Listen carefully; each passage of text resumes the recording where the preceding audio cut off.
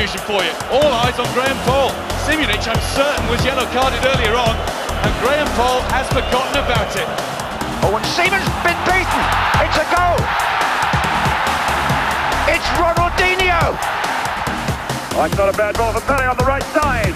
It's Carlos Alberto. And what a great goal that was! 3 lions on the shirt. Jules Rimet still gleaming. 30 years of hurt never stopped me dreaming.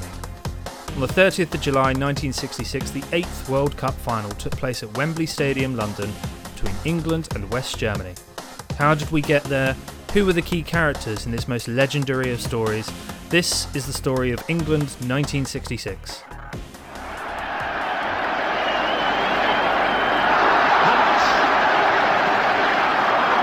Now then, Hutke, the referee, looks at his watch. Any second now, it will all be over. 30 seconds by Howard, and the Germans are going down and they can hardly get up. It's all over, I think. No, it's... And here comes Hurst. He's got... Some people are on the pitch. They think it's all over. It is now. It's 4. And Charlton. And the players bring them. Welcome back to another fresh out the kitchen episode of Got Need. My name is Chris Robinson, and I'm joined, as always, by the sultry tones of Liam Baxter. Oh, that was very polite of you. Thank you. Do you know what's really depressing about that intro? Like, it was a great intro, but it's almost doubled now. It's almost 60 years. Like that. I mean, that song in itself is almost as old as the gap between the winning and the song coming out. Like, God, that's old, a clip. Man. Bloody hell! Right, how are you, man? You good? I'm good. Yeah, I spent my weekend watching going full football hipster and watching the Copa Libertadores final. So yeah, it's good that that's like broadcast on iPlayer. Like, I'm really happy that there's just there's it's just available here now. Like, you can kind of watch that stuff. I was happy when the semi-finals were broadcast on iPlayer, and I caught about 60 minutes of it yesterday, turned it off because it was boring, and then we just caught up before the podcast, and it turns out I missed all the action in the last 10-15 minutes, so which is a very me thing to do. Yeah. Other than that, how are you? Yeah, I'm all good. I was up bright and breezy this morning. I got out and did a run first thing, and then what did I make? I tried to do like homemade McMuffins with like veggie stuff, and they were good. My wife didn't like hers, so I ate hers as well. And now I'm sat here recording with sort of 2 McMuffins in my belly. So yeah, nice. I'm chipper. I'm good. Wonderful. Cool. Well, listeners, welcome back to another episode of Got Need. Today we're obviously talking about England winning the World Cup in 1966. Now, you'll have to excuse us for taking until near the end of the second season of this show to talk about this, but we don't tend to go directly for the obvious stories when talking about the World Cup. So it's been deliberate. It's all by design. It seemed too obvious, didn't it? It was all like, if we were going to do the World Cup podcast, and we're 2 English supporting, very quite. We're both into the national game, and we get very excited when England squads get announced. It seemed a bit too obvious to go straight in, but we got round to it eventually. Yeah, we're here. We can now go 2-footed into it. Yeah. As always, this season we are brought to you by the good people at Zico Ball. It's the home of quality football writing on the internet, and there's all sorts of different articles, from tactical analysis of teams, looking at transfers, individual players, historical stories, and much, much more. As we have done all throughout this season, we've picked out a couple of articles of note to recommend for you to go and check out. My choice this week is Dan Woffenden's piece about Martin Ødegaard. I've learned how to pronounce the name properly. I think it's Ødegaard. I don't think I actually pronounced the D. No D on the end. Yeah, and what he can bring to Arsenal.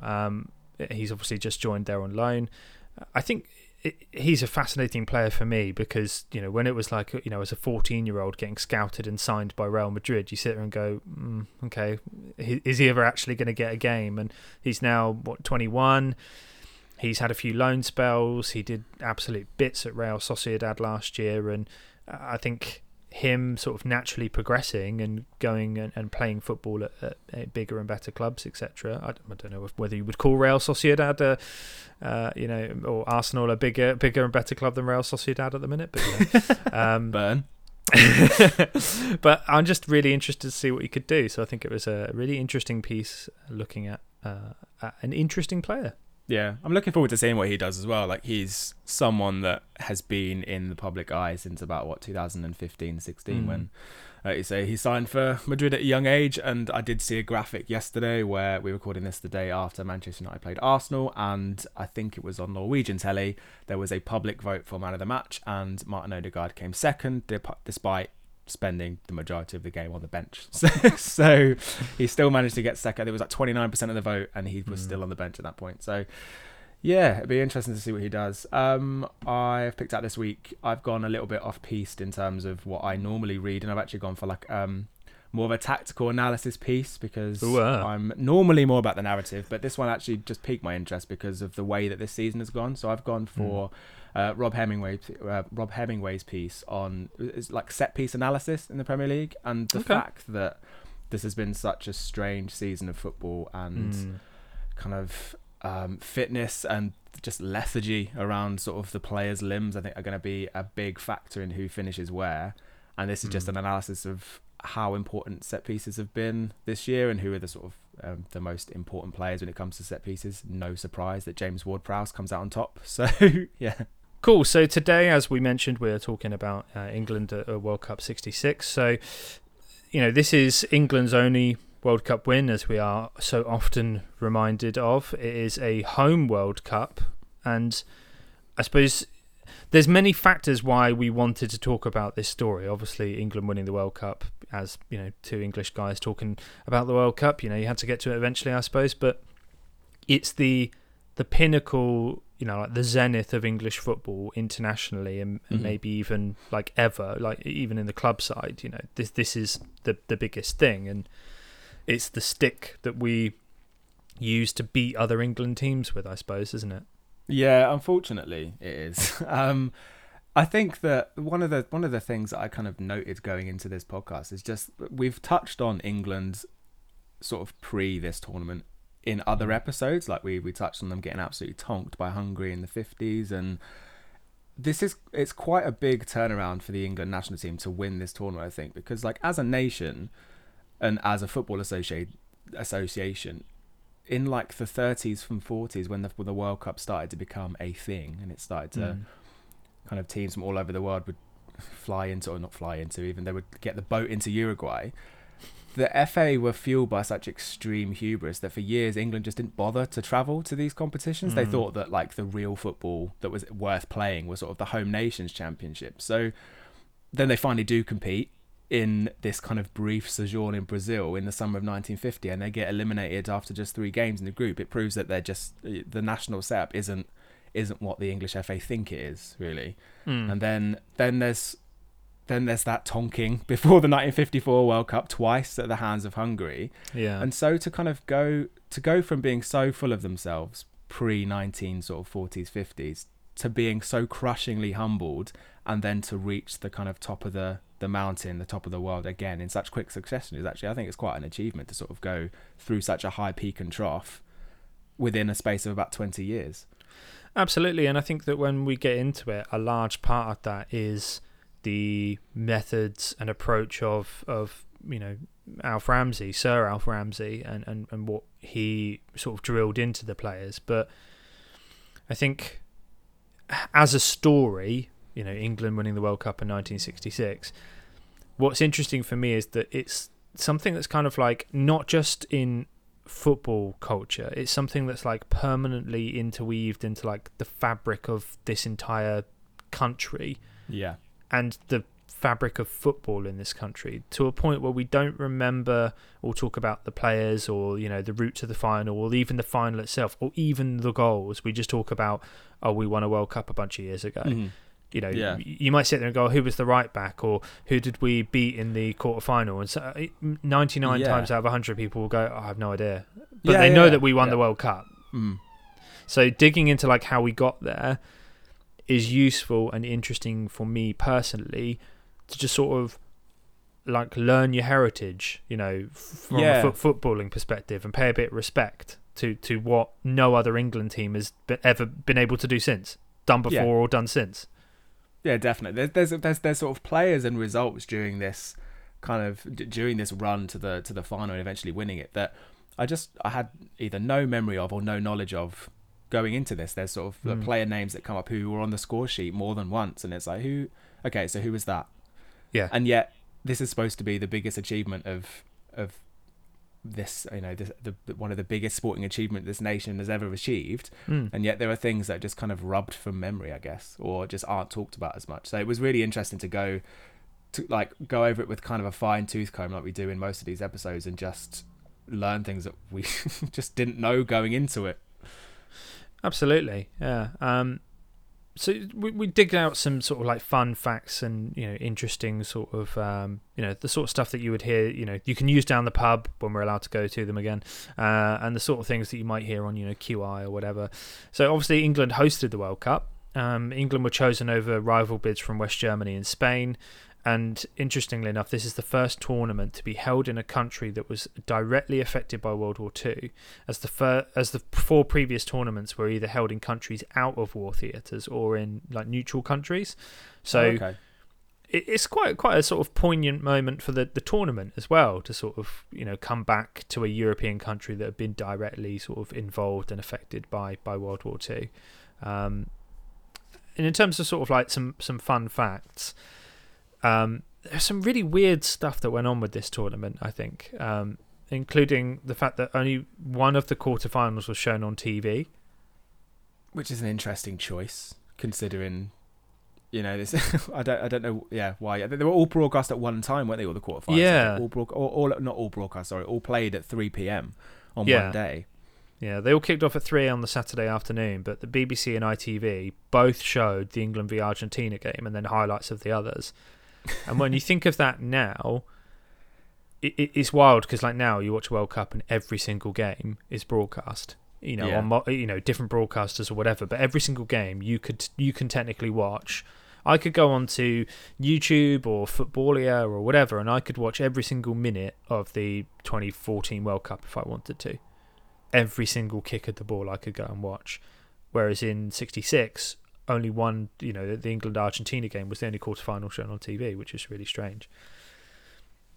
The other thing I found, and it's a bigger story, I mean, it could be a podcast just in itself, is around the African team boycott.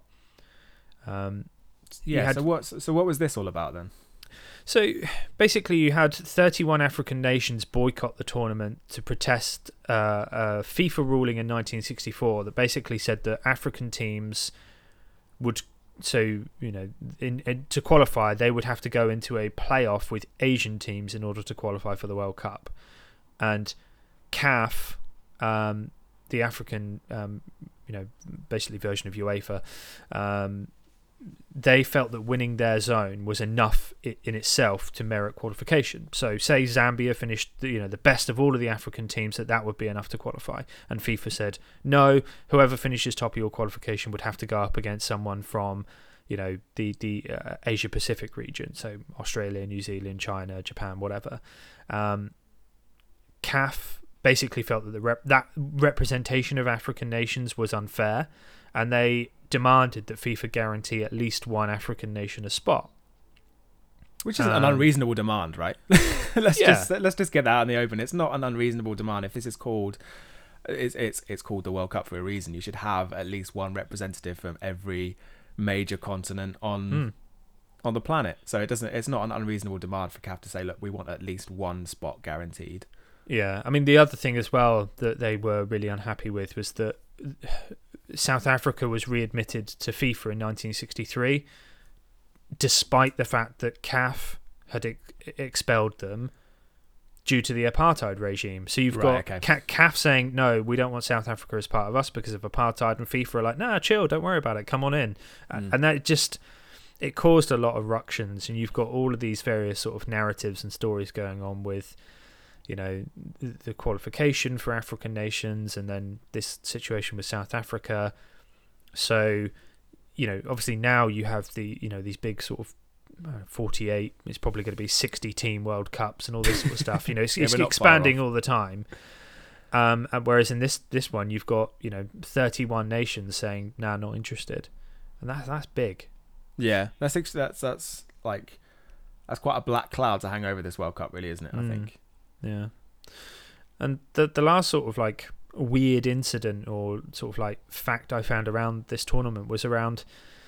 Did you ever read about the trophy incident when the trophy was stolen? Pickles the dog. Yeah. So this is something that's kind of one of those like urban.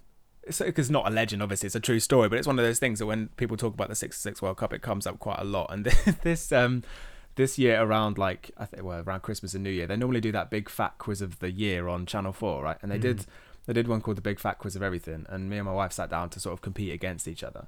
And that when they do that, they get the primary school kids to act out a scenario. Yeah. And for Mitchell Brook Primary, so they had to act out this whole World Cup trophy being stolen and then being found by a dog. And so I'm sat there like knowing that Claire won't know much of the story, and so I just say the word Pickles the dog to try and make it seem like I know what's going on, thinking that she won't understand that that's what I thought. I tried to preempt the question basically.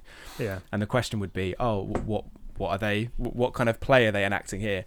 But then the question turned out to be, what was the dog's name? And I just completely given away the question. And Claire goes, it was called Pickles, wasn't it? I was like, oh, for fuck's sake. So I was trying to be really smart and completely gave away the question. So yeah, it's a nice little anecdote that runs alongside this World Cup, really. The trophy actually being stolen and then found in a bush by a dog. Yeah. And what I equally loved about this story was that the FA was so concerned that it wouldn't get found that they had to like commission a replica to be made just in case it wasn't recovered in time or at all. Okay. And it's just 3D like, printed another Jules remade trophy. It just feels like the most British thing in the world. Thanks for giving us the World Cup. Sorry fellas, but we've lost the trophy, so we're making another one out of paper mache and gold spray paint, and hopefully that'll be okay just in case. And it's just ridiculous, but shout out that dog. Yeah, well done for finding it. Saving the day. So the qualified teams for the 1966 World Cup. So you had the South American teams. You had Brazil, who qualified as 1962 winners, Argentina, Chile, and Uruguay. In Europe, you had England qualify as hosts, Hungary, Soviet Union, and West Germany. The area that they call Latin Europe. So this is what the qualified teams were listed as. So Latin Europe was France, Portugal, Spain, and Italy. And the rest of the world region was Bulgaria, North Korea, Mexico, and Switzerland. That's a really odd grouping of teams. Rest of the world. Yeah. And I think for me as well, when I saw the, I'm sure it is something that we'll cover in a separate episode. I'm sure, but when I saw Mexico and the rest of the world, I was like, oh, they didn't get out of the groups then. It's this ongoing, Mexico not going very far in World Cups. Never making it to a quarterfinal or something. Yeah. Very rarely. But yeah, so you've got like an even sort of, you've got quite a good, spread of teams there. You've got Hungary, obviously, that we've spoken about before. Brazil, the winners. West Germany, always a strong side. Historically in the World Cup, Argentina and Uruguay have been strong in this tournament.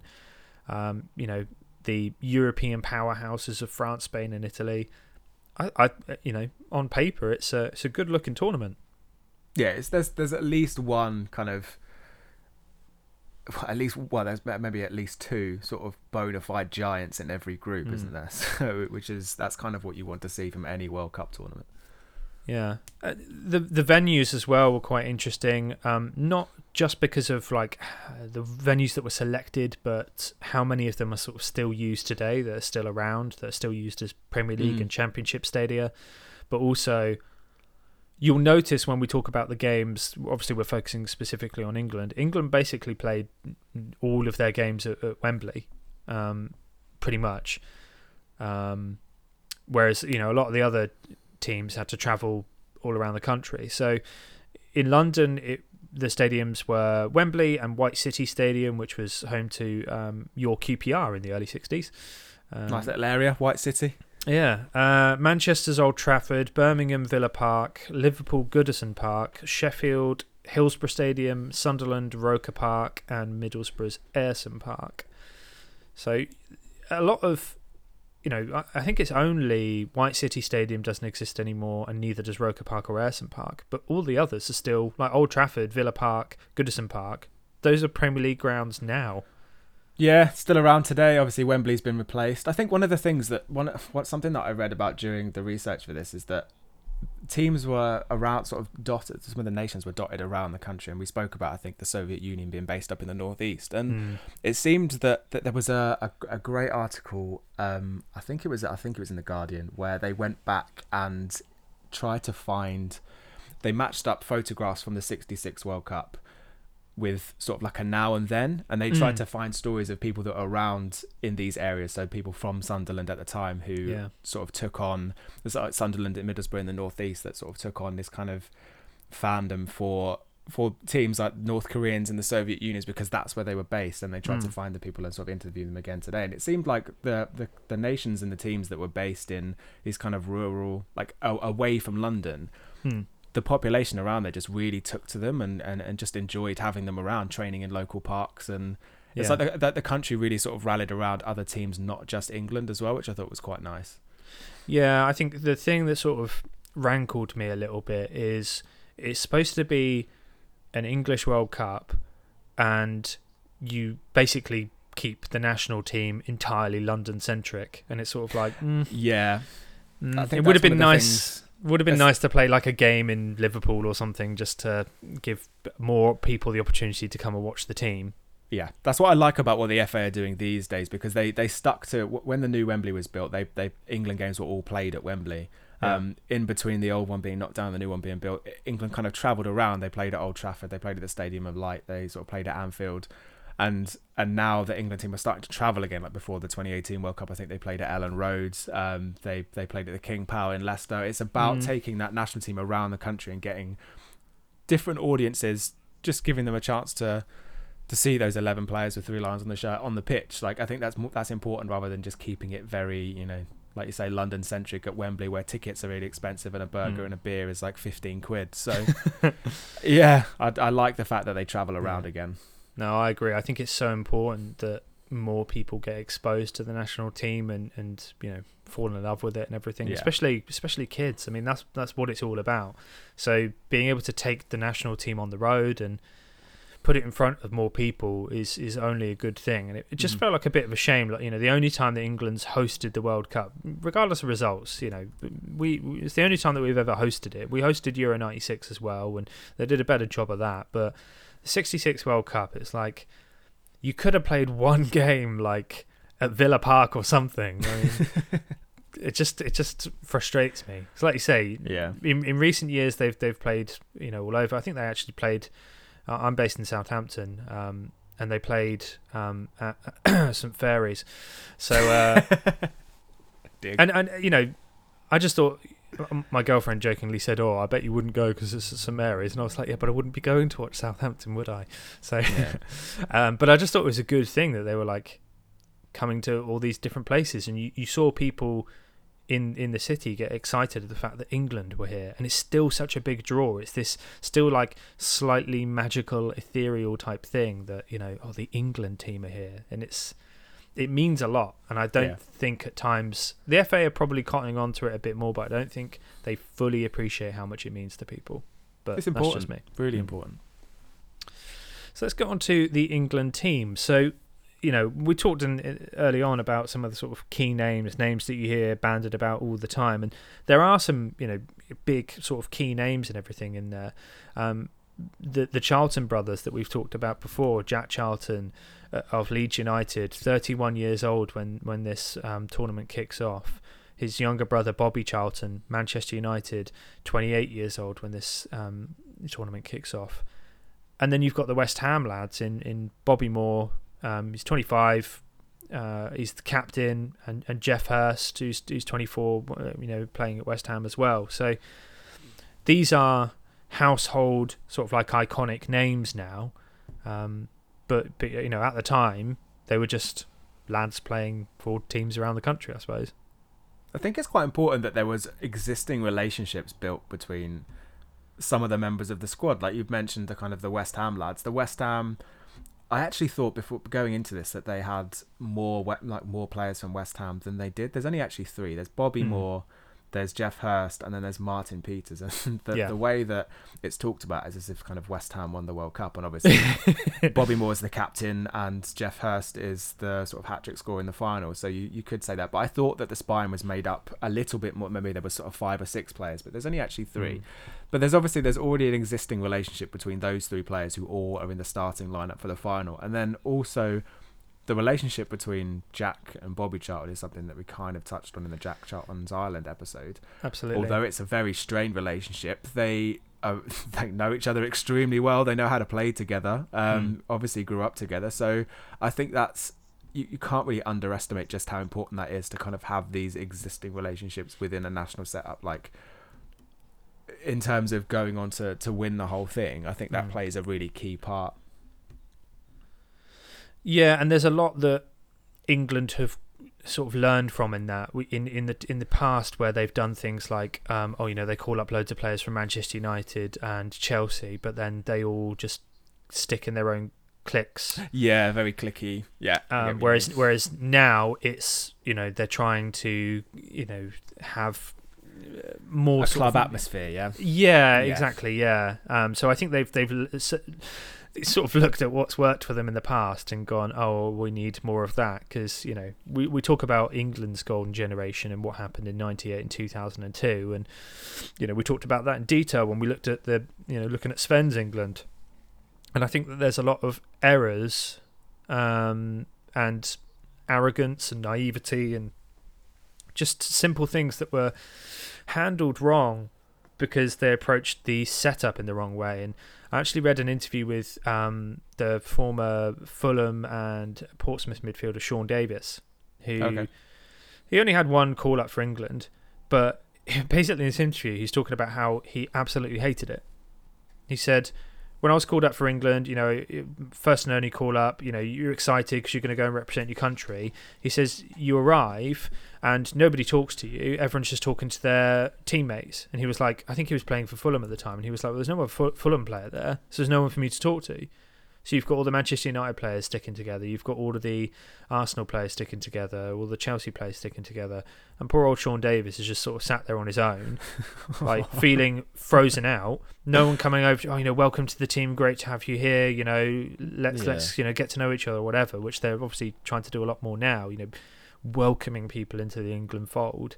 And you just sort of see this just total disconnect and just poor, everyone looks at the players, back then and we're like, surely they should have won something. And it's like, yeah, but when you find out what was going on behind the scenes, it's no bloody surprise. Yeah, there's clearly more into it than just having the 11 best players on the pitch. There's got to be some kind of chemistry involved, and I think that's what this squad kind of gets right. Absolutely. There's a really interesting story about Jeff Hurst as well. So he originally wasn't even going to be going to the World Cup. He had to ask and convince Alf Ramsey to include him in his 22-man squad. And the original plan for the tournament was that Jimmy Greaves and Roger Hunt were going to be the leading strikers for the team. Yeah. And there was obviously no substitutes back then. So Hurst was basically a spectator for the early games of the tournament. And when Jimmy Greaves suffers an injury against France, so he's out of the quarterfinal with Argentina, he basically had no choice but to turn to Jeff Hurst. And it's this weird sliding doors moment of if Jimmy Greaves had never got injured, would England have won the World Cup?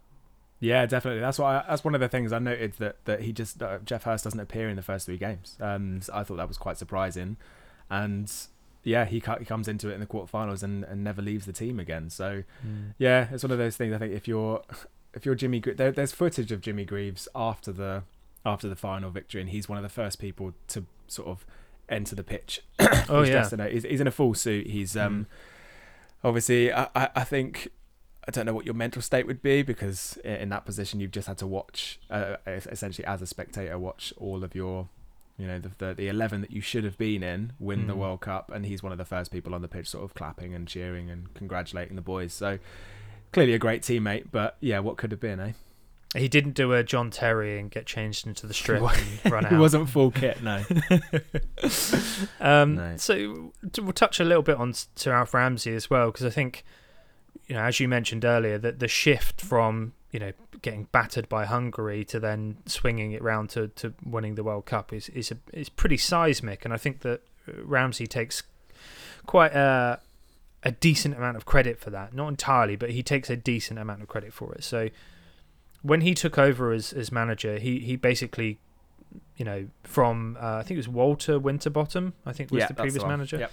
And he had basically said, right, this is how you did it before, this is how I want to do it. He demanded complete control over squad selections, whereas previously Winterbottom had just sort of managed the team, but there was like a selections committee that would choose who was called up. And Ramsey's appointment and basically him appropriating all of these different responsibilities and everything led to him being referred to as England's first proper manager, because he was like, no, if this is going to work, I have to train them, I have to choose them, I have to see what works, you have to let me do this. And the FA and their limited wisdom, I'm not going to say infinite wisdom because they've made plenty of cock-ups since, but they said, okay, let's give it a go. And on his appointment, Ramsey caused a bit of a stir when he said, when England were basically selected as hosting the 66 World Cup, he said, oh yeah, we're going to win that. Which is a big call, a huge call. Yeah.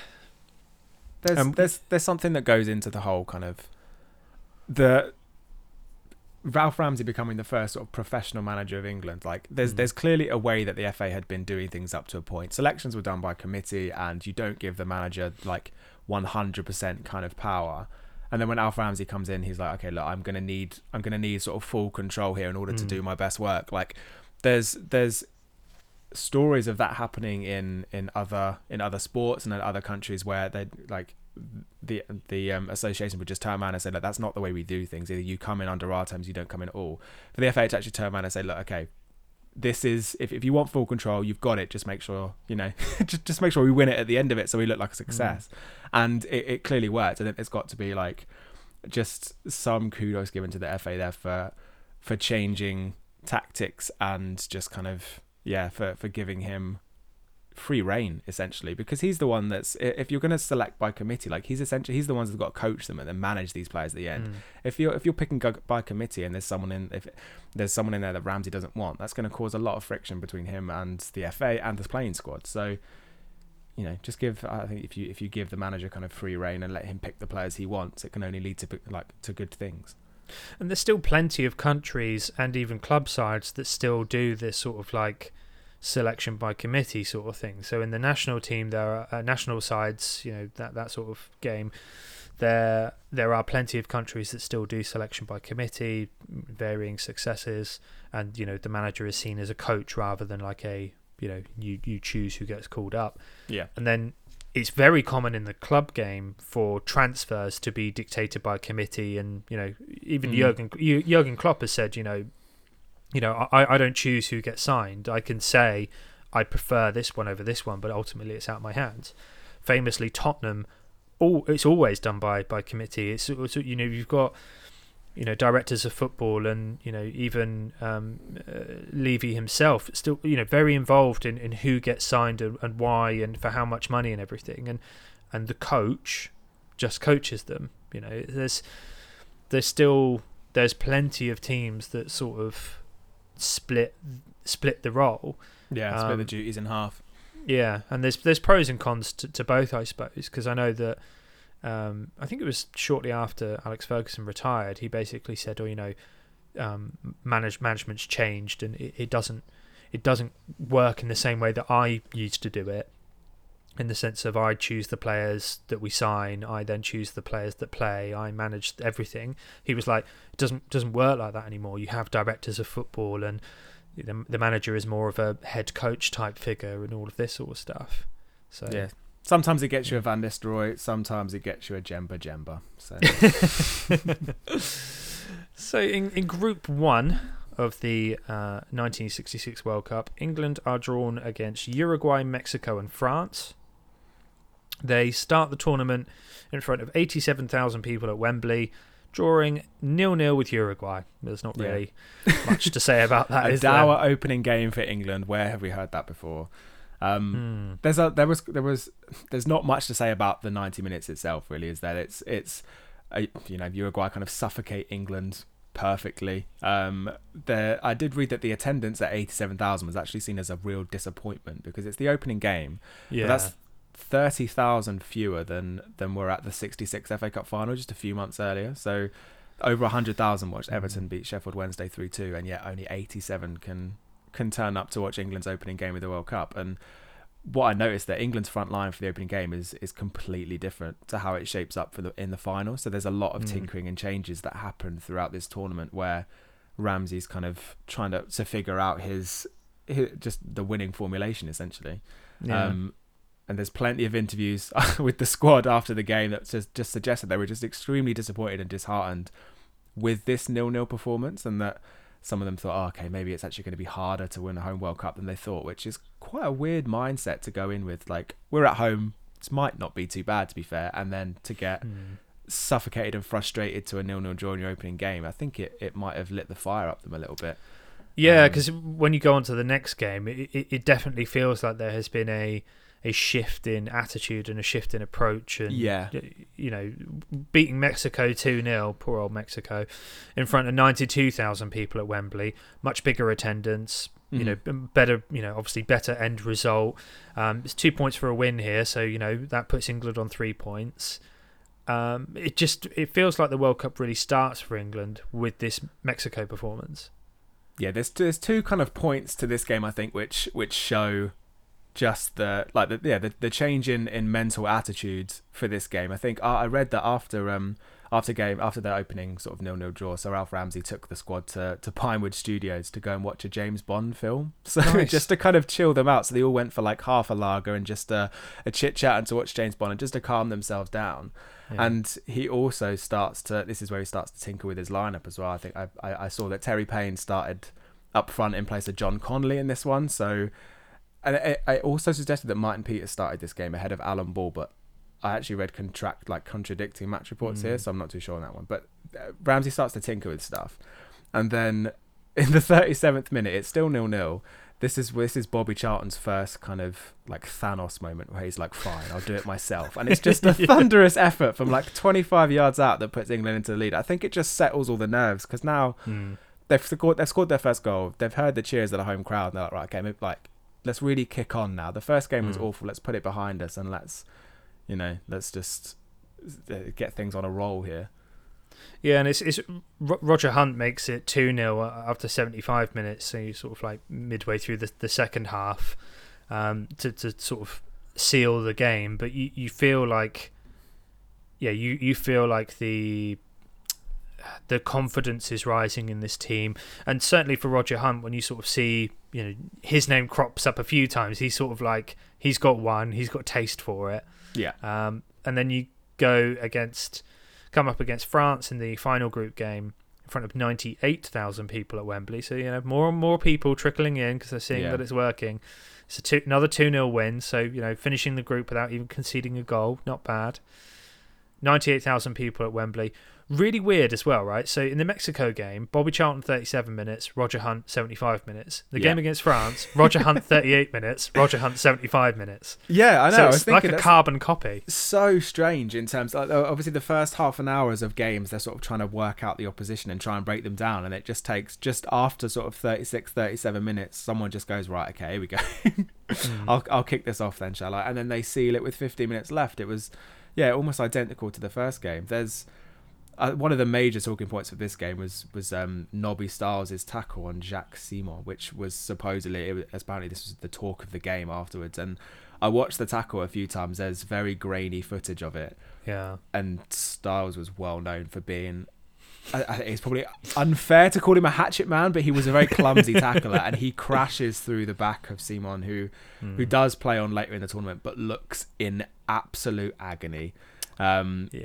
It's a bone breaker. There's an interview with Nobby Stiles filmed fairly recently. I think it was filmed around 2006, and he admitted that it was an awful tackle, and he was warned by the FA afterwards about his conduct on the pitch. I think he tried to calm down afterwards, but Styles' role in the team was essentially just to break up play and keep some players, the opposition star man, quiet.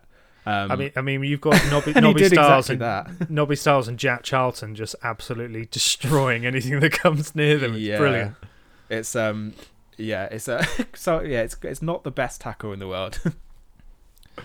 So going through from the group, obviously there's no sort of round of 16 with this small number of teams, so they go straight to the quarterfinal versus Argentina. Now, it's the game against France where Jimmy Greaves gashes his leg and he's injured. He's out, and obviously no substitutions. So for this game, Jeff Hurst comes in. So 90,000 people at Wembley. Weird that England have got to a quarter-final and less people turn up against, in this game rather than the France game. But there we go. Jeff Hurst comes in for Jimmy Greaves, and it's him who gets the goal against Argentina with a near post header. Was there anything in particular that you of note that you wanted to highlight on this game? I think this is one of the key games in the tournament, just purely because of the storylines around it. There's obviously Jeff Hurst comes into the team for the first time, and he becomes this mainstay from here on out. He plays the next 3 games and stars in each one of them. When I was looking into Jimmy Greaves as well, just because I kind of know about, I know who's a prolific goal scorer at club level, but he didn't score in this World Cup. And I found like a really someone had picked apart his autobiography, and there's a really there's an excellent quote about pre-match nutrition and stuff, and this is one of the things that we always kind of tend to pick out from these podcasts, is how things have changed over the years. And Jimmy Greaves described one of his sort of pre-match rituals as heading off to Moody's Cafe in Canning Town, where we would order our pre-match meal of a roast beef and Yorkshire with all the trimmings, or pie and mash, followed by blackcurrant crumble and custard. That's completely changed compared to what Wenger's Arsenal started to eat in the mid 90s. There's something very Jamie Vardy at Fleetwood Town, having a few Red Bulls before playing about that, isn't there? But to think that Jimmy Greaves was eating that pre-game and then scoring a hat-trick for Spurs, you'd love to see what he was like now, if he was on proper nutrition. Exactly. Yeah, and then I also noted that just for this game, I think I read an interview with George Cohen as well, who is the right back, and he says that this is where they kind of switched to a 4-4-2 formation from the 4-3-3, which again just shows that Ramsey's he's tinkering with things. He's trying to find this formula that just makes England the best they could possibly be. And I mean, this game it's a 1-0 win, but it's a really niggly affair. I think there's a lot of interviews with the squad since '66 that just describe the Argentinians as things like annoying and dirty and not playing in the spirit of the game. And I think beforehand, Sir Ralph Ramsey had told his players, just ignore all these kind of underhand tactics of the Argentinians. Just walk away. If the referee blows his whistle, you just don't get involved in any of these kind of off the ball melees. And I think that's what they tried to do. But then there's also another article that I read that, on the other hand, there's this feeling in South America that throughout this tournament, it was just kind of completely against all the Latin American sides from the start. Pele was roughed up in the groups, and Brazil were eliminated early. Uruguay suffered a similar fate, and then the Argentinians, they just all felt exactly the same. Some of them just called it a conspiracy against Latin America, and there's a really good article. It was by, let me see if I can find it. There we go. It's by Simon Burnton in The Guardian that goes into further detail, but there's a feeling of resentment about this tournament in South America, that just things were against all 3 nations from the start, really. Yeah, absolutely. That's something I dug into in a bit more detail, and we'll sort of come back to that Simon Burnton article towards the end as well, actually, because there's a lot around the legacy of this World Cup and how it's viewed in other countries. The Germans have a particular view of it. The South Americans have a very negative view of it. So it's a really interesting thing to sort of look at. We talked about this when we talked about Italia 90. People in England view it as this beautiful tournament that, what could have been. Other people are like, oh shit, there was not very many goals and the football's rubbish.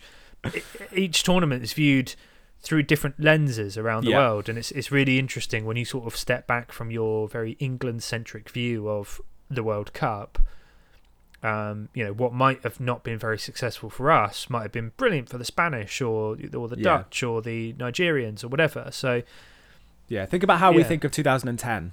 Maybe obviously the Spaniards I think are completely different about their World Cup than how we do. So it depends on what eyes you're viewing it through.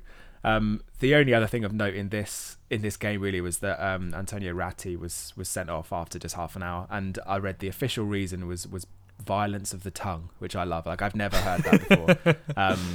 And so yeah, they hold out for about 80 minutes, is it 78 80 minutes, something like that, 78 minutes, yeah. And then there's there's a scuffle at the final whistle. I did see that there's clips of Alf Ramsey not allowing George Cohen to swap shirts with his Argentinian counterpart. Like, he tries to swap shirts at the end, and Ramsey's like, no, give it back.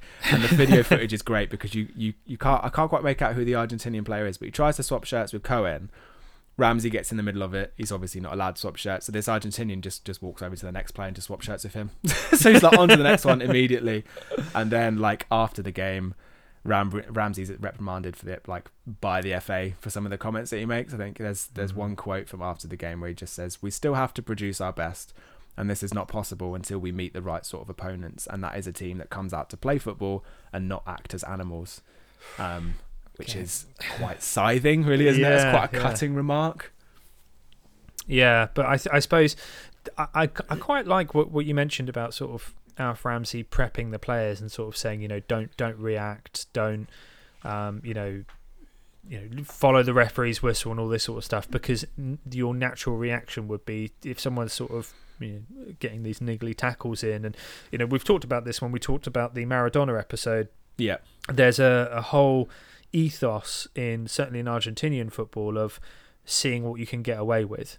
Oh yeah, playing fast and loose with the rules as much as possible. Yeah, it's sort of written into the national footballing psyche of what can you get away with, what can you steal, sort of thing. There's this sort of cheeky, when the referee is not looking kind of attitude. So when you come up against England, who are very much, well, we play the game the proper way and everyone should play it the proper way, it's like, well, that's not how the world works. No. So you have to prepare to react to different ways of playing and attitudes and all of that sort of thing. Shows real management as well. I think you can I mean, some people can set up a team perfectly tactically, but sometimes it's just about those little notes also going into that just watch out for this, watch out for that. Not tactical instructions, just instructions like around sort of the mental behaviors and stuff. Just make sure that you're not getting involved with things you don't need to get involved in. If someone's got that in their head going into the game, then hopefully they'll be all the better for it. So I think it just shows that he's also looking at other elements of just kind of man management. Yeah, so the knockout stages. We're already talking about the knockout stages. We're going to talk about the semi-final next. So bear with me 1 second. I just want to get up some information in addition about that. So the semi-final against Portugal. This is the one that for me felt like today, like the toughest challenge for England. Okay. 94,000 people at Wembley. Jeff Hurst starts again, but it's really Bobby Charlton who shines in this game. Yeah. He's the one who gets both of England's goals on 30 minutes and 80 minutes. And they concede a penalty. You say, the legendary Portuguese, I think he's playing as a shadow striker in this game. Eusebio scores a penalty on 82 minutes. But this is the toughest one for me on paper, and when you look at footage and when you read everything around it, this is the toughest game so far. But yeah, it's another one of those like Bobby Charlton going, I'll do this. Putting the team on his back. Yeah. It's another Thanos game for Bobby Charlton. This is like looking at the just the team selection, and it's an unchanged 11 from the last game, and so this is where it looks like Alf Ramsey's kind of settled on his kind of ideal formula, right? Like his perfectly balanced side. Because if you go back through the results so far, we've got 0-0, 2-0, 2-0, 1-0. So they've not conceded a single goal. And the front two of Hurst and Hunt have both found the score sheet, combining for 4 goals in 4 games. So you're like the strikers are finding the back of the net. The defence are as solid as a rock. They're not letting anything in. And one thing I noted that strangely, up until recording this episode and researching this episode, like there's only one name on the team sheet that I'd never heard of, and that was Roger Hunt. So Jeff Hurst, striking partner. Like, I'd never heard of him before. I knew the names of every other. I couldn't list them off the top of my head, but when I was going through the team sheet, I was like, yep, heard of him. And you get to Roger Hunt, and I'm like, no, I'd never actually heard of him before. So it's strange that he scored the most in the groups, and yet I'd not heard that name before. Was there anyone for you that like that? Roger Hunt was one, and only because when I actually read up about him, I felt a little bit embarrassed because he was like the club's. He was Liverpool's club record goal scorer. He scored 286 goals in 11 years, and it was only Ian Rush that sort of like beat that. So like the man knew how to score goals. Yeah, like clearly he's found 3 in the group stage, 3 in 3 games. So yeah, so that was the main, because as a I'm from Portsmouth. I've spent the vast majority of my life living on the south coast, and Alan Ball is a name that is familiar to Southampton fans and Portsmouth fans. He played for Southampton in 2 separate spells. He was manager of Portsmouth and on the coaching staff at Portsmouth and stuff as well. So Alan Ball I always knew about. Obviously all the other sort of names, people have heard of Jack Charlton and Bobby Moore and Gordon Banks and Nobby Stiles, and I think I'm with you. I think it was Roger Hunt was the only one that I was a little bit in the dark about, and then when I sort of read up about him, I was like, oh shit! So he was like the business until Ian Rush came about. Yeah. Okay. Well, I didn't. Yeah, I didn't know that. I think that's we've spoke about football in blind spots on this podcast before, and I think that was one of mine that I guess that I kind of hope to write at some point. Well, I'm starting to write with this episode. I think one of the other performances that aside from some obviously Bobby Charlton scoring both goals, there's another we've already mentioned him once before, and it's the performance of Nobby Stiles throughout this game, who's just essentially employed to man mark Eusebio around the field all game, not allow him to play, just to nullify Portugal's biggest threat. And there's a quote from Jack Charlton before the game he just said their team didn't worry us, but Eusebio did. Yeah. And so that's the kind of mentality of the England team. Like the rest of the team aren't really up to much, but this Eusebio is the shit here. So we need to keep him quiet. And so Nobby Stiles' performance in this game, he just follows him around, doesn't allow him to really get into the game, and it's only the penalty at the end where he gets himself on the score sheet.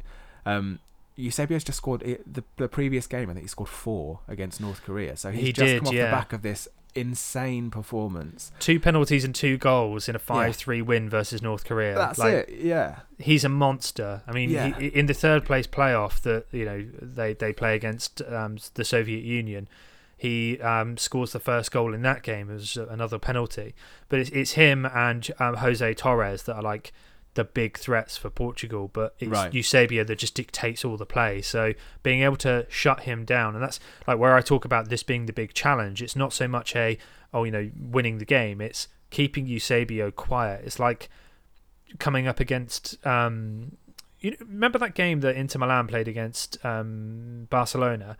The Mourinho where he just anti-football, where anytime Messi got the ball, it was send 3 people to get it off of him and put him on the floor. Yeah. And doing that, everyone was like, oh, that's not really football. And it's like, but it's a tactic, and it worked, and they won, and then they won the Champions League. So you can't really knock it too much. No. And I think whilst Stiles is sort of keeping Portugal's star man quiet, it just gives, arguably England's biggest name this platform to flourish, which is Bobby Charlton. He bags both of the goals. The first one is it's Roger Hunt that kind of latches onto this long ball and finds himself kind of one-on-one with the keeper, who then I think it's a shot, but it's repelled off the keeper's body and it just lands at Charlton's feet on the edge of the area. He just sort of strokes it home into an open net. It's a fairly fortuitous goal to open things up with, but it's the second one I really enjoyed, where I think again it's kind of Hurst this time who kind of hustles the Portuguese defence, turns inside the area and just calmly lays this ball back to Charlton, who's just waiting there. He just fires it home, doubles the lead 2-0, and that's essentially game over until... Did you see the circumstances that the penalty came about in? I did not. No, the penalty's great because I mean, it's a fairly. I mean, the effort from Eusebio is fairly straightforward. It's go straight in, but it's the way that the penalty comes about in hilarious circumstances because the ball's kind of lofted into the English penalty box, and it's headed back across goal by one of the Portuguese players, and Jack Charlton kind of throws his hands up, not dissimilar to Suarez against Uruguay, but it bounces off his hand and then straight onto the hand of Nobby Stiles. So, like, if one wasn't given, the other one would have been. So it's the first goal that England conceded in the tournament, and it was extremely avoidable. But if you go back and watch it, it's quite funny because the ball bounces between two hands, and then I think it's both Jack Charlton and Nobby Stiles are both like their shoulders just drop immediately when the whistle goes because they're like, oh shit, we've let them back into this with 10 minutes left. But fortunately for England, they do win it, and they it's all good. They go into the World Cup final at Wembley Stadium, of course, in front of 96,000 people against West Germany. Now, what's interesting with this is when I actually looked into around footballing rivalries, England sit there and always say, Germany's our big rival, blah, blah, blah. Germany don't see England as a rival. No. They just, it's painful. There's a really interesting thing. I can't remember, I think it was Franz Beckenbauer. He was sort of saying about, if Germany had won that World Cup, it would have been, okay, it's a World Cup that we won. We lost it, and it's like, okay, we lost it, we move on to the next thing. It isn't like we have to get one back over the English or whatever. They see their big rivals as the Netherlands. It's only England that see Germany as the rival. It's like the sniffy little brother, aren't we? It's just a really one-sided... Yeah, it's a really one-sided rivalry where we're like desperate for validation from the Germans. Yeah. It's really, really weird. But the lineups, I think, were interesting for this game. So England sort of line up with like a 4-4-2, but like a diamond in the midfield. So you've got Bobby Charlton as like an attacking midfielder, Nobby Stiles playing as a defensive midfielder, and then either side of Bobby Charlton, you've got Martin Peters and Alan Ball, and then you've got Roger Hunt and Jeff Hurst up front. A great striking partnership that's proven to be prolific already. And I think they've sort of tinkered with this to the point where they've got it really firing. So you've got Bobby Moore and Jack Charlton at centre back, so pretty solid there. Nobby Stiles is sort of like the defensive midfield destroyer, and then Bobby Charlton can just lay balls off Hurst and Hunt, and to get goals that way. Yeah. Germany go 4-2-4. Right. So they've got the midfield. They've got Franz Beckenbauer and Wolfgang Overath, and then up front they've got Emmerich, Held, Seeler, and Haller. And it's so attacking.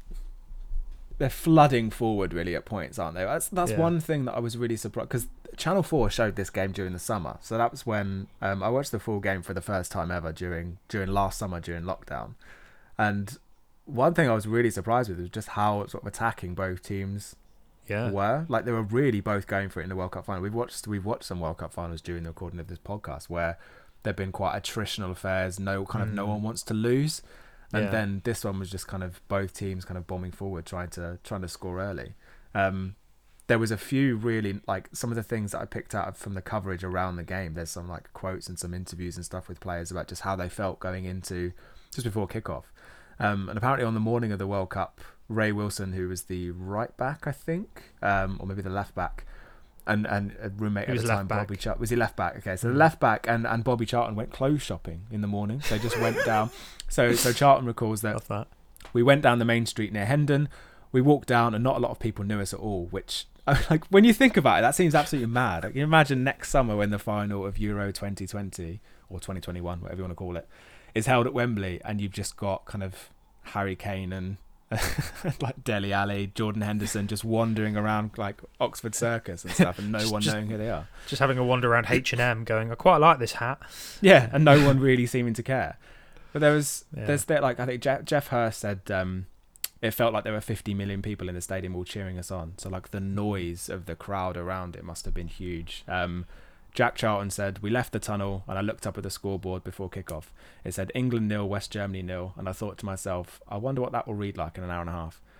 Nice. It seemed just really, I loved, after the last couple of weeks, like I think I've fallen in love with Jack Charlton properly, and the way that he just kind of thinks about things. He just seems so calm at all times. And then there's Alan Ball, who said, explaining leaving the tunnel onto the pitch, he said the roar just exploded in your ears. I took a deep breath and I said, I love this. This is for me. Like, there seemed to be a lot of people in that squad that just thrived under this kind of environment. The pressure of a World Cup final in front of a home audience, they didn't shy away from it at all. They seem to love being a part of it. Absolutely. And you know, one for the listeners, if you pause this podcast and go onto YouTube and you search 1966 World Cup final and look for the British Pathé sort of highlights, like mini documentary, it's where excellent. All the footage has been colorized, it's all been sort of upscaled. You wish that you were there. It's the just quality of the footage that they got, like, yeah, I cannot believe in the tunnel, just how good everything. Yeah. And like the HD quality of this footage, like considering how old it is, I'm just really surprised by how good the quality of the footage was, considering this is from '66. Yeah, and it's one of those ones where, you know, you've got this you know, Wembley Stadium is packed. There's nearly 100,000 people in there. The noise is deafening. It's a gorgeous summer's day. It's one of those ones where you just sit there and go, I wish I was in that crowd. It's just absolutely monstrous. And I even loved the scoreboards. Obviously, it's all done manually.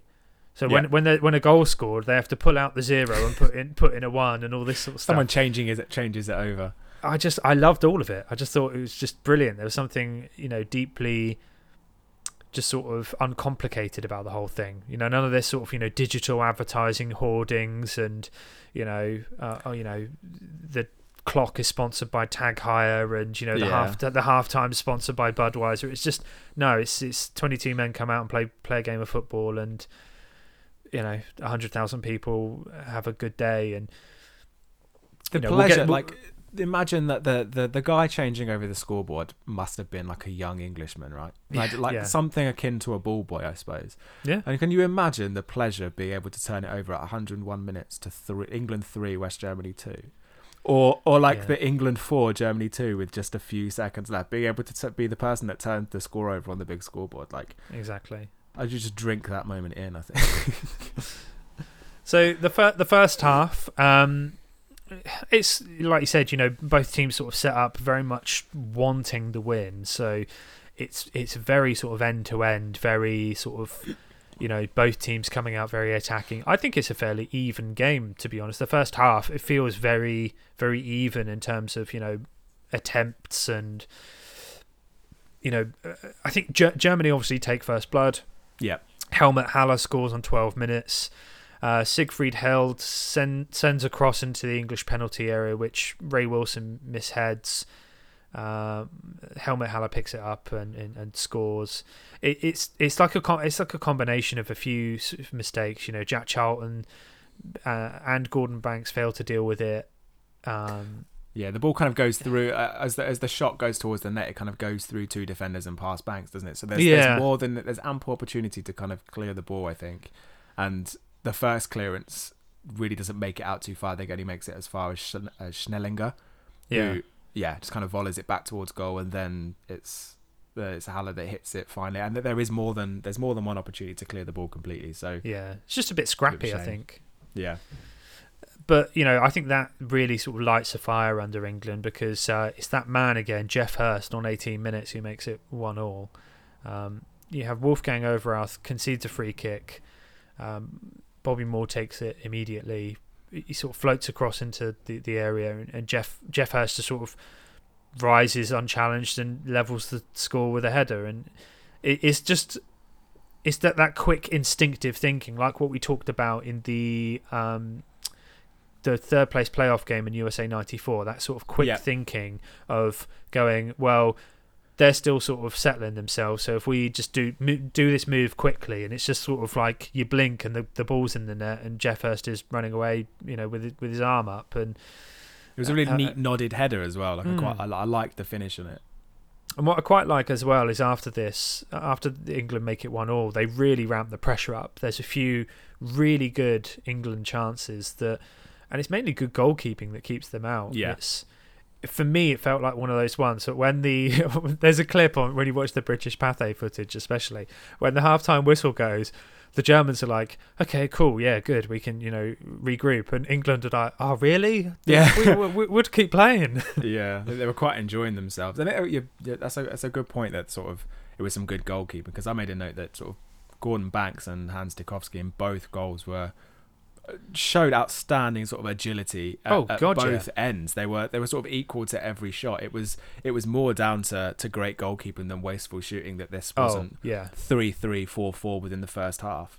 Yeah. I mean, certainly, like I say, England had a fair few attempts after they'd scored their goal, and some of the reflex saves, and that was one of the saves where the Germany keeper, he just sort of like punches it out of the way, does this sort of like diving thing where he has two fists sort of put together, and he sort of like jumps across goal and punches it away, and it's sort of like, I mean, you could have just caught it, but whatever, go for the camera save, why not, treat yourself, it's a World Cup final.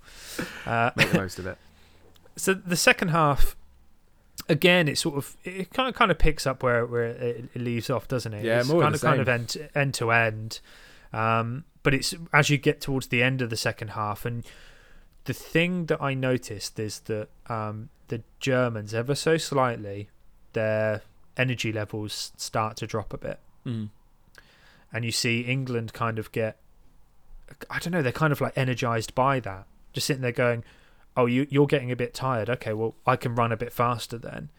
Which is strange, because I think going into it, the Germans were sort of supposedly the fitter, more aggressive side, but they seem to, they really seem to slow. And I don't know if it's something, I don't know if the game against the Soviet Union in the semi-final took a lot out of them, or in the quarter-final they played Uruguay and they beat them 4-0. And I don't know, perhaps it was coming up against two quite, physical sides that they would have had to have worked very, very hard to get results against. Perhaps that took a lot out of them. I don't know. There was enough. It was, well, I mean, once we'll talk about the Martin Peters goal first, but there's also just enough energy left to score a last-minute equaliser as well in normal time. So yeah, but the goal from Martin Peters first it's more of a, I think it's another defensive mistake, I suppose, isn't it? Because the ball's kind of struck towards goal, and it's this fluffed like block/clearance thing that just means the ball kind of falls to the feet of Martin Peters, who just buries it with very little fuss, and it makes it 2-1. But again, it's just another kind of mistake that leads to that's probably the second one in the game that leads to a goal. But then with literally seconds before the final whistle, the Germans get a free kick. Yeah, and this is, so 89 minutes, Wolfgang Weber scores to make it 2-2, and there is an element of controversy about this. And Gordon Banks talks about it in his autobiography as well. So right. Jack Charlton concedes a free kick for climbing on Uwe Seeler. So fair enough, they both gone up for a header, and Jack Charlton's basically just used his body to get him on the floor, and concedes a free kick. I don't think there can be too many sort of concerns or protestations about that. The kick is taken by Lothar Emmerich. It's struck into George Cohen in the wall. The rebound then falls to Held. He then takes a shot, and it basically hits the body of Karl-Heinz Schnellinger. Yeah. This is the controversial element. So Gordon Banks protests in his autobiography that the ball had struck Schnellinger on the arm. Okay. The replays show that it actually struck him on the back. Yeah, but I didn't see too much wrong with it when I watched the goal. So I think it's a little bit of England thinking that it had hit the arm, so almost waiting for the whistle or whatever. It doesn't happen. The ball, is deflected across the 6-yard box.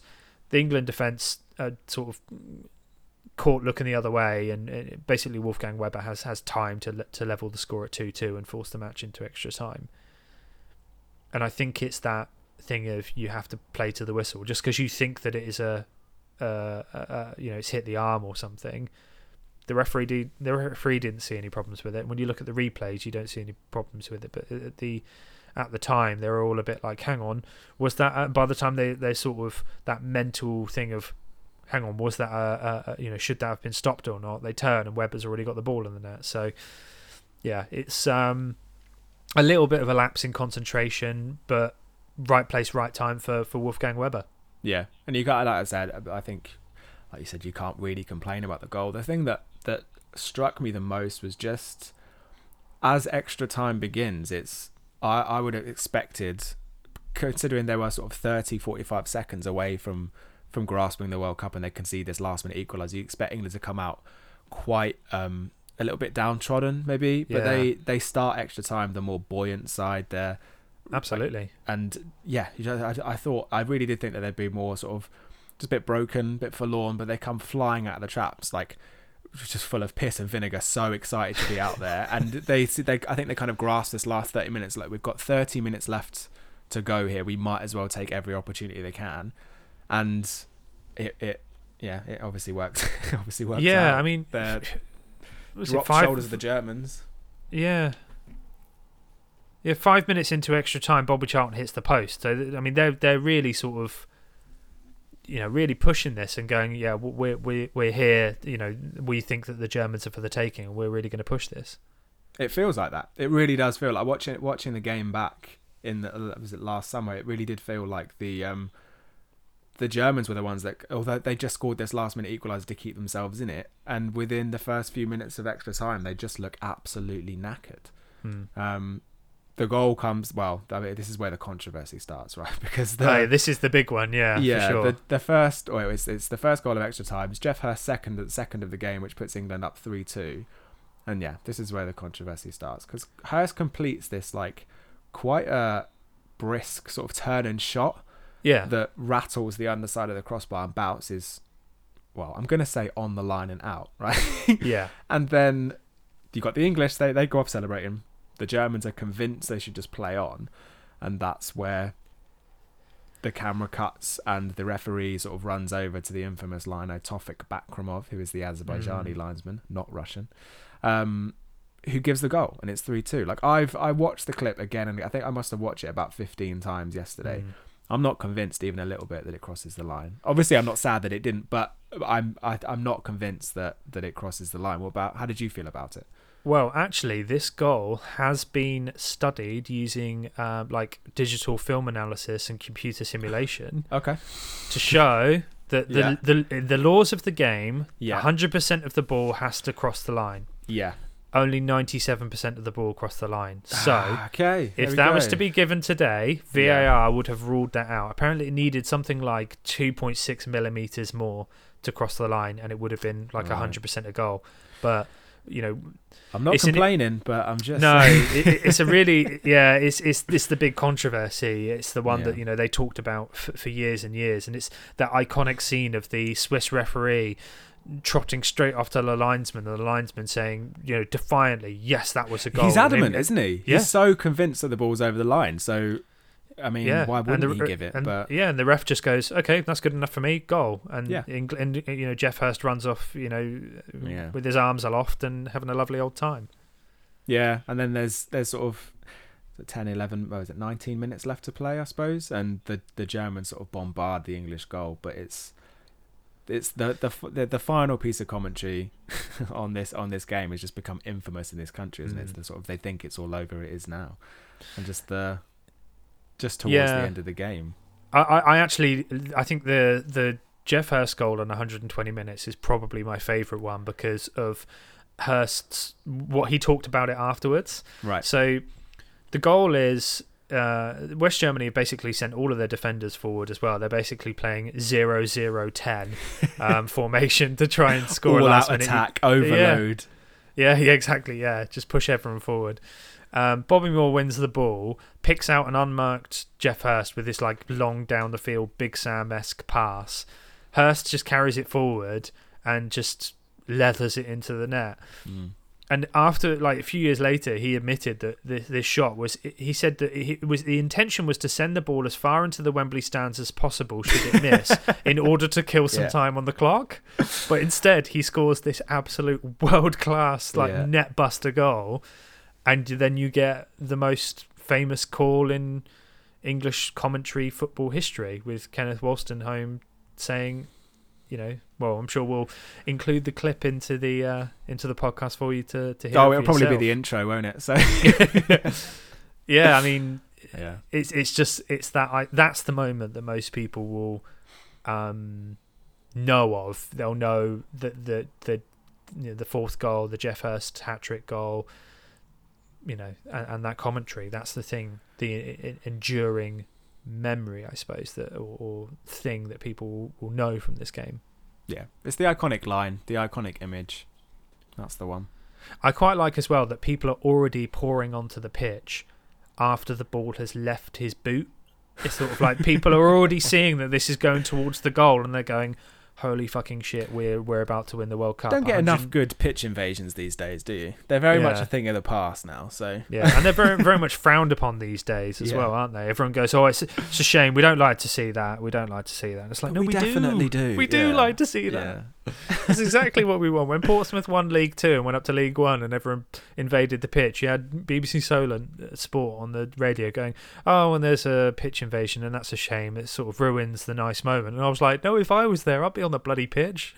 Don't know what you're talking about. Yeah, unfortunately, pitching invasions have gone the way of the streaker. They're not really not a thing that you see on telly anymore. So Jeff Hurst hat-trick is the first, and as of the 2018 World Cup, only one ever scored in a World Cup final. Yeah, that's something to hang your hat on, Jeff. And I quite liked as well that the nickname for this England team was the Wingless Wonders. The Wingless Wonders? Yeah, on account of their unconventional, narrow attacking formation. Oh, yeah. So this sort of like diamond midfield, no outright wingers sort of thing. So I quite liked that nickname. But the other thing that I sort of found myself in a YouTube rabbit hole of, there's a lot of footage of when the old Wembley was actually demolished. Right. And I thought perhaps Germany got the last laugh because the famous Twin Towers of Wembley, when they were demolished in 2003, it's a German-built machine called the Goliath that was used to tear them down. I guess they did. But it's really odd watching that footage because you're sitting there going, right, so I understand why we built a new Wembley, fair enough. Why did we have to get rid of the original Wembley? Why did we have to get rid of the Twin Towers? Why did we have to tear down where some of this country's greatest sporting moments ever have happened? Well, the new Wembley lends itself to building a nice big lasagna in it, so I think that's why they went for that. For that exactly, yeah. I mean, the undersoil heating definitely keeps it warm, and it means that by the time that your individual slice of lasagna is delivered to you, you can maintain temperature throughout the entire piece. But so let's look at the legacy of this World Cup, because I think, as we mentioned earlier, it's sort of viewed in different ways around the World Cup.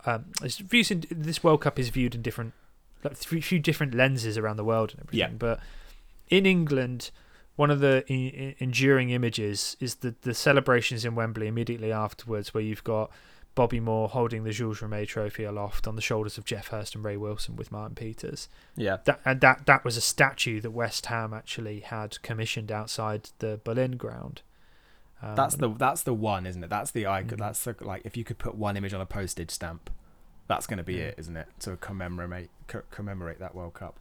Yeah, and as of July 2018, it was the most watched event ever on British television, with 32.30 million viewers. Now I think that's changed since then. I'd love to know what replaced that. You know what? I actually think it was Boris Johnson announcing the initial coronavirus lockdown. I'm going to Google it right now. That makes a lot of sense, but yeah, I'm going to Google it. Most watched British TV event. I suppose everyone would have tuned into that, because that would have been sort of just after everyone finishes work. You got about 5 o'clock, everyone clocks off, and by 5:30 everyone sat in front of BBC News waiting for the announcement that they don't have to go back into the office tomorrow, I think. Right, so here we go. The top rankings. Number 1 is the 1966 FIFA World Cup final, 32.30 million viewers. Number 2 is the funeral of Diana, Princess of Wales. Oh, well. And these are what they class as most watched special events. So special events attracting large audiences carried on more than one channel. So then in terms of TV programs, you've got EastEnders on Christmas Day in 1986. You've got In terms of most watched broadcast by year, in 2020 it was the Prime Ministerial Statement on COVID-19, and then so far this year it's been the Prime Ministerial Statement on COVID-19 as well. So the World Cup still remains number one, which is good. That's what we like to see. Boris only comes in at number 8 on the overall list. So yeah, he's somewhere down the list. Funnily enough as well, this top 10 of like most watched stuff, right? There's 4 sporting events on it. Right. You got the World Cup final as number 1, the 1970 FA Cup final replay as number 5, the 2012 Summer Olympics closing ceremony at 9, and the opening ceremony at 10. Oh, okay. Interesting. Anyway, so in Germany, this goal resulting from a shot bouncing off the crossbar and hitting the line is actually called a Wembley tour. That was a Jeff Hurst. Yeah. So that's actually become part of like their footballing language. I also quite like the German term for a game with no fans in it. So this is something that I learned when, the Bundesliga were the first sort of league to start up again after coronavirus. Yeah. And they said, these games with no fans in, they call a Geigenspieler, a ghost game. They've got some good words for things like that, haven't they, the Germans? So I quite like that. Yeah. There's a lot of sort of more unsavoury things that I picked out that really frustrated me in terms of like the relationship between England and Germany and the rivalry and everything. So Germany don't consider England their great rivals. They look to the Netherlands as their true footballing rivals. The issue in England is that too many people look at the war as a reference for this rivalry. Yeah. And there's this really, really unsavoury comment from, and it won't come as any surprise, it was in the Daily Mail. Before the 1966 World Cup final, Vincent Mulcrone of the Daily Mail put, "Germany may beat us at our national sport today, but that would only be fair. We beat them twice at theirs." Which is horrible. And also, this is the game that led to the creation of the 2 World Wars and 1 World Cup chant, which is also somewhat unsavoury. And the FA have actively encouraged people not to sing it. So yeah, so I think at the start, before researching and going into this episode, I have a weird relationship with this win and this tournament, because it's this whole 66 tournament and the 66 win has been kind of mythologized in England and held up as this kind of bastion of sporting achievement, right? I always found it really annoying and a pain in the arse that we won the World Cup in 66, and not to be some fucking contrarian, but it's something that so many people shout about and beat their chest over. I never saw it, so it means nothing to me, really. Like, it's like a really good party that I was never invited to. Like, it's just something that's there and is consistently used as either a benchmark or a stick to beat current England teams with. Like, we won it in 66. Right. So before researching and going into this episode, like, I was really hoping to find some kind of appreciation, which I think I have done, of just the sporting side of it. And what I wanted to just let go of was just, that this shouldn't be some kind of benchmark against what we need to measure every single England side against, or it shouldn't be something to pathetically shout at Germans for. Like, we could, as a country, I feel like we could appreciate this as a World Cup win and not. It really bugs it. Definitely during Euro 2016, I watched a few games with someone who I would not class as a friend of mine, but happened to be there, and was consistently trying to start these chants, and in the end we just walked away from him. Like, I don't want to be around that person, because it's like the two have no correlation whatsoever, really. Like, I don't just they happen to feature both of, like, to the same nations, but the wars and the World Cup have nothing to fucking do with each other. So let that go and just enjoy the 66 win for what it was. And yeah, I think out of this episode now, I feel like I found a bit more appreciation for it, and it doesn't just feel I don't know, annoying and feel like something I missed out on. It now feels like something I can maybe appreciate a little bit more as Jose Mourinho would say, football heritage. Yeah, I mean, for me, I think back of, the high points of the England team in sort of like my memory. Yeah. Euro 96 was the closest thing that this country's probably had to like the World Cup, in that we hosted the tournament and England got quite far, and it was, you know, a really nice hot summer and everything, and everyone just felt really, there was just this wave of positivity, and especially when you're, you know, 8 years old, it's sort of like it's just this magical, wonderful thing. So that was really good. And then obviously the, you know, how, you know, finishing fourth in 2018, that was, you know, the best that in my living memory that England had done at a World Cup, and you know, that was pretty special and everything. But in a way, I noticed in the 2018 World Cup that there wasn't as much of this, oh well, you know, we won it in 66, but commentators can't help themselves but sort of talk about, oh, you know, is this going to be the team that, you know, throws off, you know, throws off the chains, or, you know, beats the ghost of 66? And it's like, why do we look at this as something that we have to beat, rather than it's like, oh yeah, no, we've done this before, so can we do it again? But they look at it as like something that we have to like better or beat.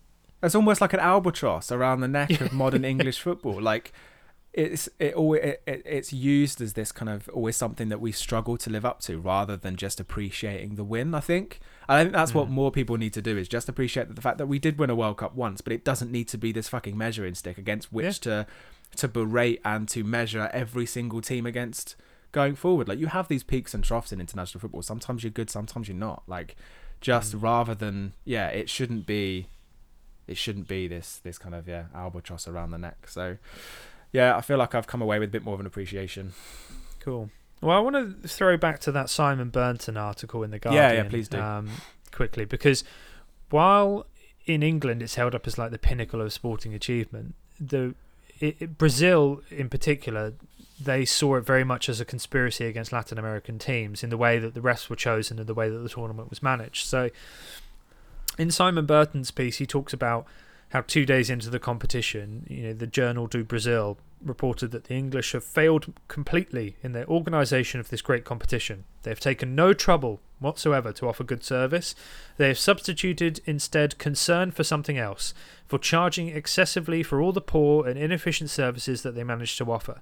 The greed and lack of organisation of the English is evident everywhere. So pretty fucking scathing. They complained that the trains were always late, that the matches sometimes started late, that there was not enough tickets for foreign journalists, the telephones in the press centres didn't work properly, telegrams to news desks around the world had been taking as long as 3 hours to arrive at the other end, that media accommodation in London at a university halls of residence was a lengthy drive from the press centre and was like a boarding school, with all residents awoken at 8 o'clock in the morning by a siren. So it's kind of like, even when we have our greatest moment, we manage to bungle the organisation. So it's no wonder they through rose-tinted glasses everywhere, then, is it? No, it's no wonder it's seen as a conspiracy, because it's sort of like, not really bothered about you. So right. So to round it up, the $1 million question: will England ever win another World Cup? Yes. That's my very simple answer. Yes. Okay. What about you?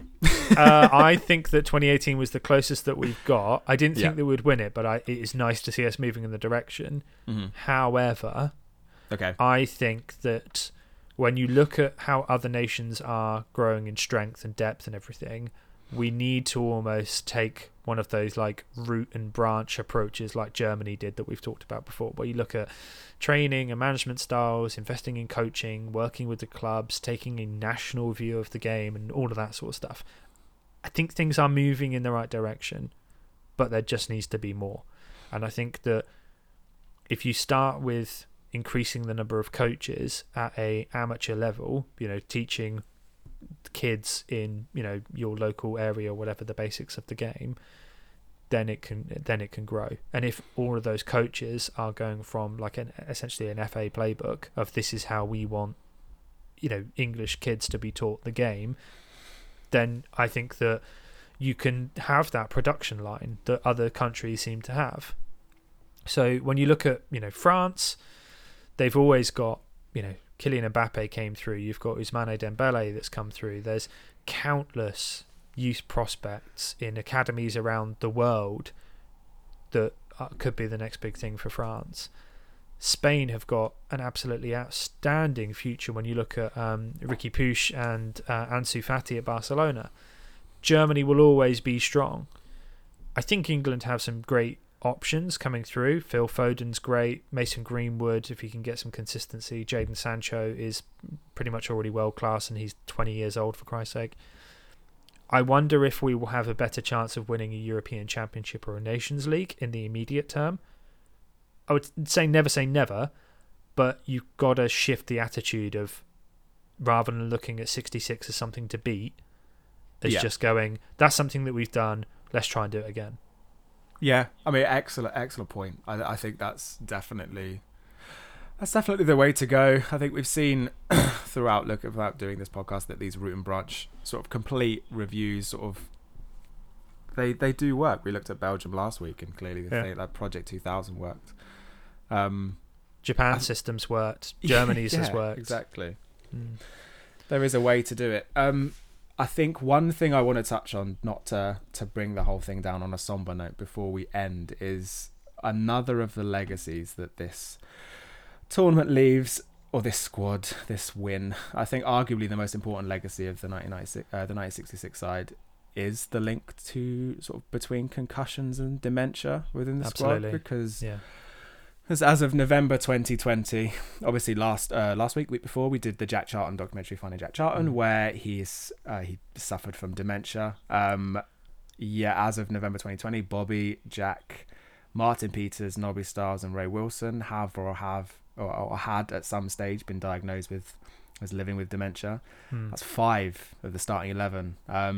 Jeff Hurst has been on record as saying that there's a strong sort of inarguable link between the sport and the disease, and I honestly think that without wanting to end this story on a somber note, that one of the most important legacies of this kind of triumphant side is for it to be this kind of beacon of proof that more needs to be done now to help the players and the families of the players suffering with that disease. It's something that we did touch on just a few weeks ago. We spoke about how unimaginable it must be to achieve something so great for your country and not to remember it.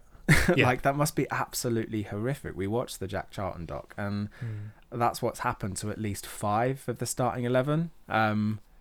So I'm going to put a link in the podcast description for the Alzheimer's Society. So, I mean, we record these half for fun and half because we're bored because lockdown is dull. But if something good can come of it, and even if it's just a tenner or 20 quid going towards a good cause, like, I'd really like that. So I'm going to put the link into the description. So anyone listening, we'll tweet it out on the socials as well. Absolutely. We'll put the link into that into the podcast description. And if anyone wants to just drop a few quid to Alzheimer's Society, that would be grand. Yeah, please do. And obviously any donation can help advance the research and potential treatments for this, and not just for footballing and sporting stars and people who've had those kind of careers, but for anyone, any sort of treatment or any potential cure could understandably benefit hundreds of thousands of families all around the world. So excellent. Please do. So sorry this podcast didn't end on the chest beating jingoistic approach that you thought it did, but we won a World Cup once, let's do it again. That's my final thought. Absolutely. Cool. So next week we're doing something for the next couple of episodes that is a little bit self-indulgent. So Liam and I are going to be picking. We're going to be picking out our greatest games. Our favourite World Cup games, and we're just going to be chatting about them and saying why we think they're great. And I'm going first, and I've chosen Germany 0, Italy 2 at the 2006 World Cup because I like Italy, and this one was a really, really good game, and I really enjoyed it, and I want to talk about it. So that's what we're going to do. Gol di Grosso. Absolutely. Cool. Thank you very much for joining me, Liam. Anytime, as always. Enjoyed myself. Absolutely. And thank you, listener, for joining us as well. We will see you very soon for another episode of Got Need. We hope you enjoy this one, and we'll speak to you soon. Goodbye.